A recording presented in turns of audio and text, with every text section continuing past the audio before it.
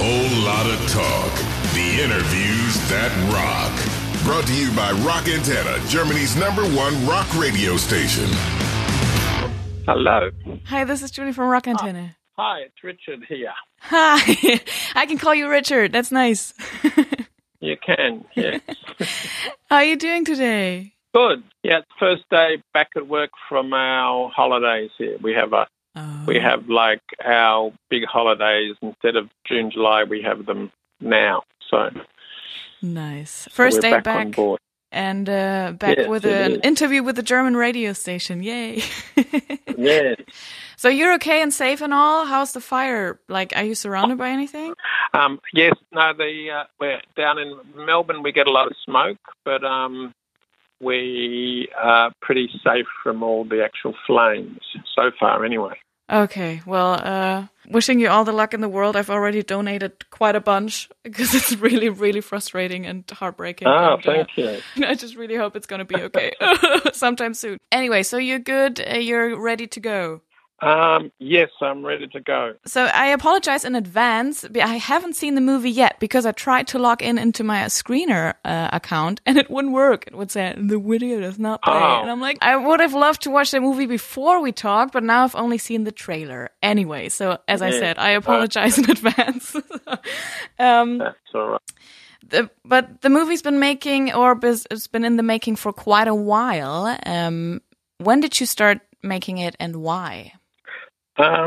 Well, the very first interview we did was in 2009 when you two were touring Australia and they were passing through Melbourne. And at that stage I was working on a dramatic feature script, much like the Johnny Cash film Walk the Line, sort of based around Michael's life, because, I just felt it was a story that needed to be told. And so in order to do research for that dramatic feature film script, we sat Bono down and filmed an interview with him.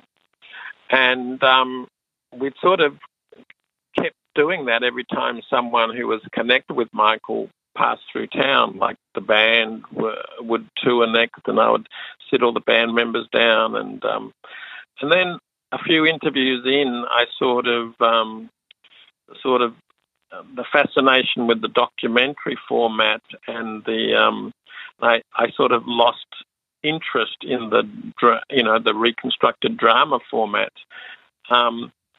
because I really felt that it was sort of an opportunity to almost let Michael tell his own story, not only through his archival interviews and home movie footage, which I knew there was quite a bit of out there, but also through the voices of those that knew him best, like the girlfriends, the band members, and people who hadn't actually ever spoken before, but would sit down and talk to me because they kind of trusted me, and they knew that Michael trusted me, and I knew our sort of relationship was close, and that I was kind of going to sort of do the right thing by him and not sort of turn it into another sort of tabloid sensationalist thing, of which there'd been quite a lot already, And so it just sort of grew from there, and then sometime in the 2010s,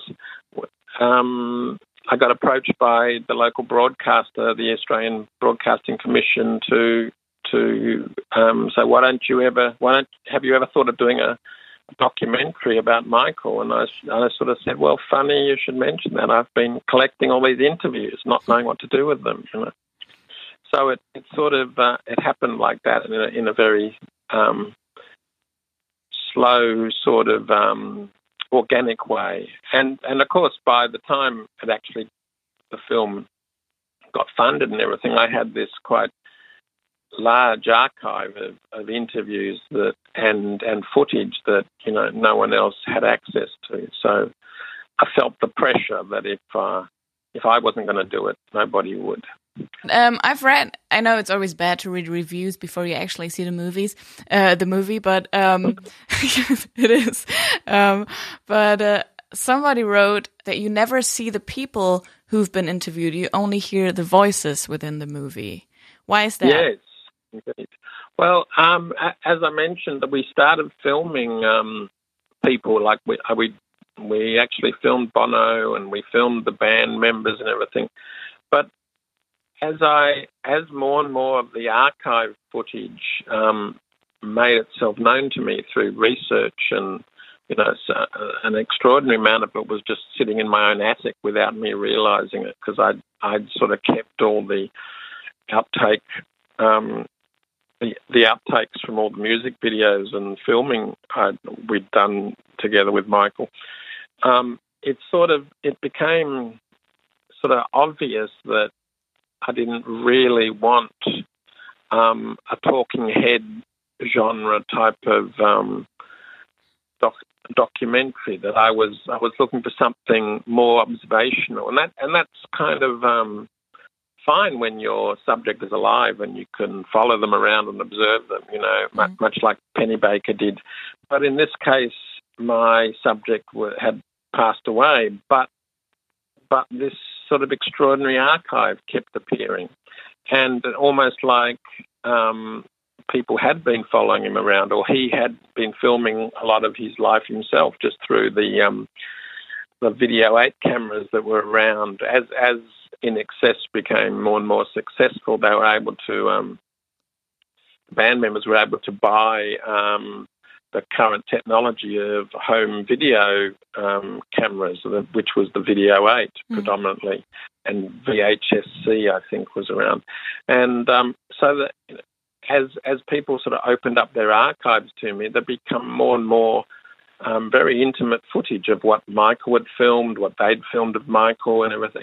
And to actually sort of break up that narrative with a talking head, which really threw you out of the time when our story was happening and into the present day, into 2018 or whenever we were in production, and then have people say, I remember when, and then go back to 1985. It was not what I wanted to do. I wanted to actually immerse you in the time and the experience that Michael himself was going through. And so you go back to the time when he lived and you stay there.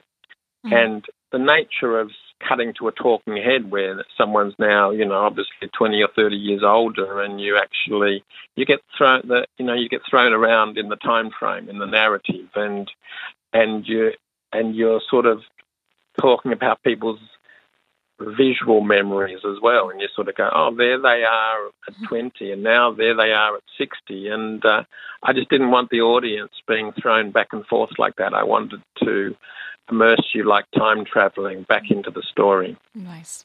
Well, I'm very excited. I'm really looking forward to seeing it. Really annoying that I couldn't watch it. Damn it. But yeah. Yes. Yeah, but the title of the movie is Mystify, obviously. But are you actually demystifying a few myths about Michael, or even adding some new myths?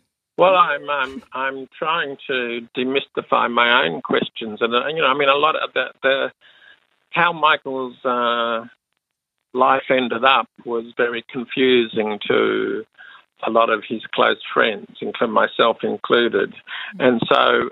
It is literally a detective mystery. That the film, when you see it, how it takes place is much like a Sherlock Holmes sort of detective story, because you see what the media pushed, and my agenda was to try and get to the bottom of it by going around and interviewing the people that they're at the peak of his career, as you can see in the trailer.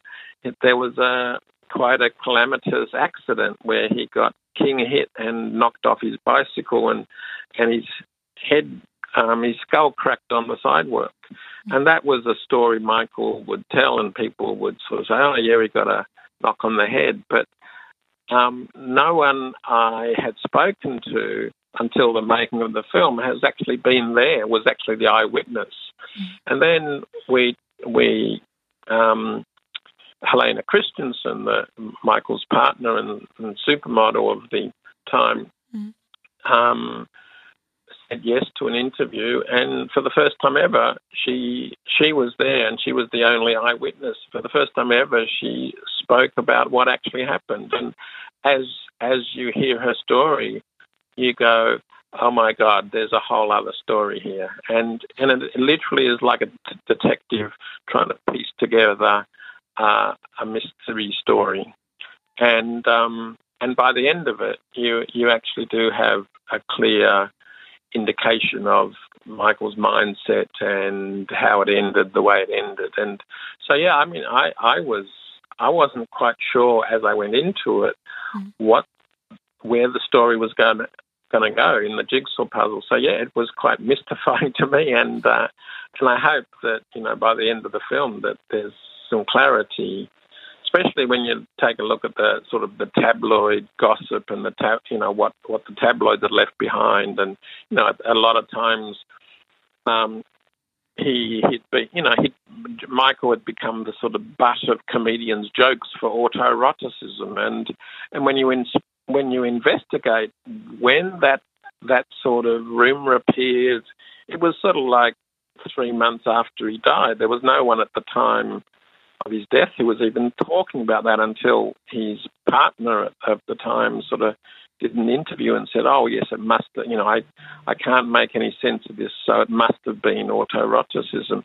And, and that's basically, that's an example of how much confusion there was about how Michael got to where he got to. It was, I don't think anybody in the media had any clue of what was going on, and you actually, by speaking to those closest to him, especially the girlfriends who would go to bed and wake up with him and see him in his troubled state and see him with the insomnia and see him curled up in the fetal position, bawling his eyes out. Once you actually got all those stories in, you actually got a very different picture of someone that was extremely troubled and someone that had problems as a result of this accident, And I was going into the story with a very different scenario. So, yeah, I mean, the Mystify was the perfect title because not only was it one of his most famous songs, but it was also sort of it was also the theme of who the hell is this person, because he kept surprising me along the way and he kept mystifying me, and part of him still does, Yeah, you obviously knew him a lot better than most people.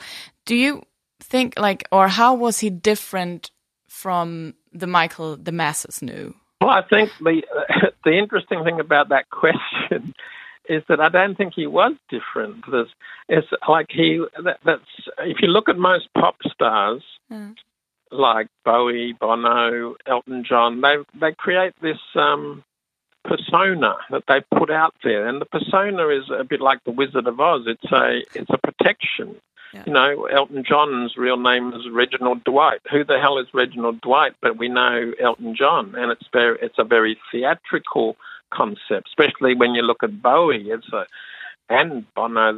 Their characters they play are very theatrical, and they protect the real person. They protect the shy little boy or the person inside or the dysfunctional person, whoever it's going to be. It's like what you wear on stage is a protection. But I think what's interesting about Michael is he didn't actually have any characters. He just was who he was on stage. He was like dancing as if nobody was watching. And I think that's where he became very vulnerable, is that with the sort of the geniality, the humility and everything you can see on stage. I mean, there is a bit of a performance ego of running around and responding to the audience, but it's interesting part of the story is that Michael had terrible eyesight, and so he couldn't actually see the 50,000 people in front of him all he could see is the front row of, and so he one stage he had glasses or contact lenses made, and he said, I'm going to actually go out there and have a look at my audience and see. And he rushed out there and he saw the 100,000 people, and he rushed off stage immediately and threw his contact lenses away. It's going, I can't sing knowing that they're all out there, and seeing them all. And it's I have to be in my own little bubble to actually just expose myself and say this is who I am, Yeah. And I think that's what made him incredibly vulnerable when things got messy at the end and the media started coming at his private life and everything. Michael had no persona to hide behind, I mean, imagine if that happened to David Bowie, and Bowie has this persona, you can see it in films about like Ziggy Stardust or The Thin White Duke or whatever. It's a theatrical persona, and he never lets you see behind the curtain at the little boy pulling the strings, And Michael was the little boy pulling the strings, and then, and so the barbs hurt, and even a bad review hurt. It hurt him. He took it very personally. Well, I don't even think people like, Mick Jagger. I mean, Mick Jagger is a persona as well. It's like, but Michael just went, I'm just this guy and I can perform and this is what I do. Yeah. Well, on Wednesday he would have turned 60. If he was around today, what would you tell him? What would you wish him? I'd be looking for him to tell me some advice. I mean, Michael would be sort of enjoying life, and that's the enjoying life to the full of what his capabilities would allow, and what his finances would allow. But he was a sensualist and a hedonist, and he loved just all the pleasures of life, not so much the sort of financial gain that he got from being famous and rich, but it was, he never had any money in his pocket, or he was always sort of borrowing, money for the coffee off you at the cafe. It was quite hilarious, but he loved being alive, and he loved sort of the sensual pleasures of life, and it'd be more like I would be looking to him for advice, but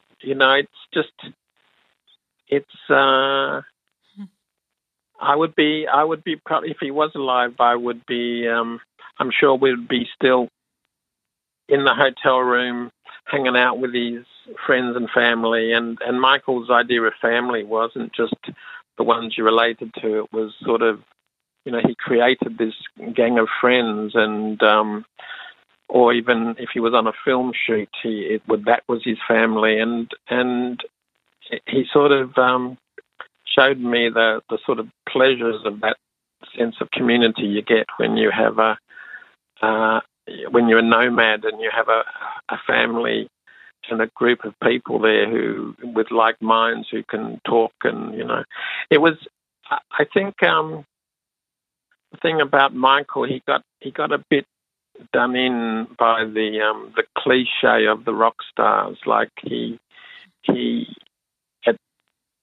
certainly looked like a rock star, and I think people have these preset ideas of what a rock star is, and yet he wasn't like that. And I do think people liked, or the media and a lot of even friends or people who didn't know him would like to actually go, oh, he's that sort of Ozzy Osbourne type who's smashing up hotel rooms, or, lock up your daughters, no one's safe when Michael's in the room. When actually, he'd, rather than sort of racing off the prettiest girl in the room, he would prefer to sit and talk with someone about, art or politics until 4 or 5 in the morning, and then perhaps whoever's got the stamina to be the last one in the hotel room, that's who he'd end up in bed with, or whatever. He was sometimes a victim of the the rock star stereotype and cliche. And he just knew how to enjoy life, and I'm sure he would be doing it at 60. That's for sure. It's very refreshing to hear somebody talk about someone else so nicely. It's very cute, honestly. Just without, even if he wasn't a big rock star or whatever, as you said, he was just a normal guy, and it's very nice to hear that. Well, he certainly, as soon as he would always talk to me about the steps you go up to the stage and off the stage, and you go up to the stage with these sort of 7 steps, and you put on an ego jacket that enables you to go out there and as I said, dance and sing like no one's watching. And then you come back and the ego jacket comes off down those steps, and it's just like... And there's so much footage we have in the film, you'll see it, where he comes up and goes, "How was that? Was that okay?" There's 100,000 people screaming for him to come back, and he's just sort of, shyly inquiring, "Do you think that was all right? I don't know how that went." It's like, and it was, it's just I mean, yes, I'm a friend, and yes, I liked him, but we tried to stay very objective and go, okay, we're going to show this warts and all. And apart from this messy stuff at the end of his life, which is, as I say, was partly due to this accident, or mostly due to this accident that gave him traumatic brain injury, it was just very hard to find evidence of him being an arsehole. Just asking again about the accident. I'm sorry, I don't really... He got brain injuries, obviously. This is where you need to see the film. But basically, he had this accident, cracked his skull. He was on a push bike in Copenhagen, and a taxi driver came up behind him, and unseen by him, just because he was blocking this small laneway, and hit him in the side of the head, and he fell off the push bike and cracked his skull on the sidewalk. And basically, as a result of that, he got traumatic brain injury, but it was untreated. He went to the hospital. They just thought he was a drunk rock star, which gets into what I was talking about. He's a victim of the stereotype. And they let him out, even though he was bleeding from his nose and his ear. And he locks himself up in his hotel room for a month, or he's Helena's apartment, actually, for a month. And the head injuries never treated. And so he did suffer from 2 areas, walnut-sized areas of brain damage, and had traumatic brain injury, TBI they call it. And this is really what was his undoing. And the following 3-4 years, everything went pear-shaped. Wow. That's horrible. I didn't know that. Was that kept a secret from the public, or was that known for... Well, I didn't really know the full extent. The accident itself wasn't kept secret, but it was always dismissed by him, saying, it was nothing, I got a knock on the head. But I didn't know the full impact until we not only spoke to Helena, but we actually got all the details from the doctors and also the autopsy and everything. The full detail of what had happened wasn't known until this film, really. And thanks largely to Helena Christensen telling the story. And but it's just a great shame that it wasn't taken more seriously by the doctors and the hospital staff that actually did see what had happened, and should have actually just locked him up in a intensive care ward for the next 2 or 3 weeks to treat it all. They just let him out that night. They let him out, thought he was a drunk rock star. I really have no words. This is horrible. Okay, wow. Yes, I mean that's kind of the big demystification, I guess, of the film. Which as soon as you see it, you'll understand. Yeah. And I'm gonna watch it. I'm very excited. And thank you for making this movie. Thank you so much for the insight. No, it's my pleasure. And thanks Julia, for the great interview. Thank you. Bye. Have a great day. Thank you. Stay safe. Thank you. Bye. Bye. I will. Yeah. I've got a face mask. Oh, yes. Okay. Thank you. Bye. Ciao. Bye-bye. Whole lot of talk. The interviews that rock. Subscribe to our channel for more rockin' podcasts.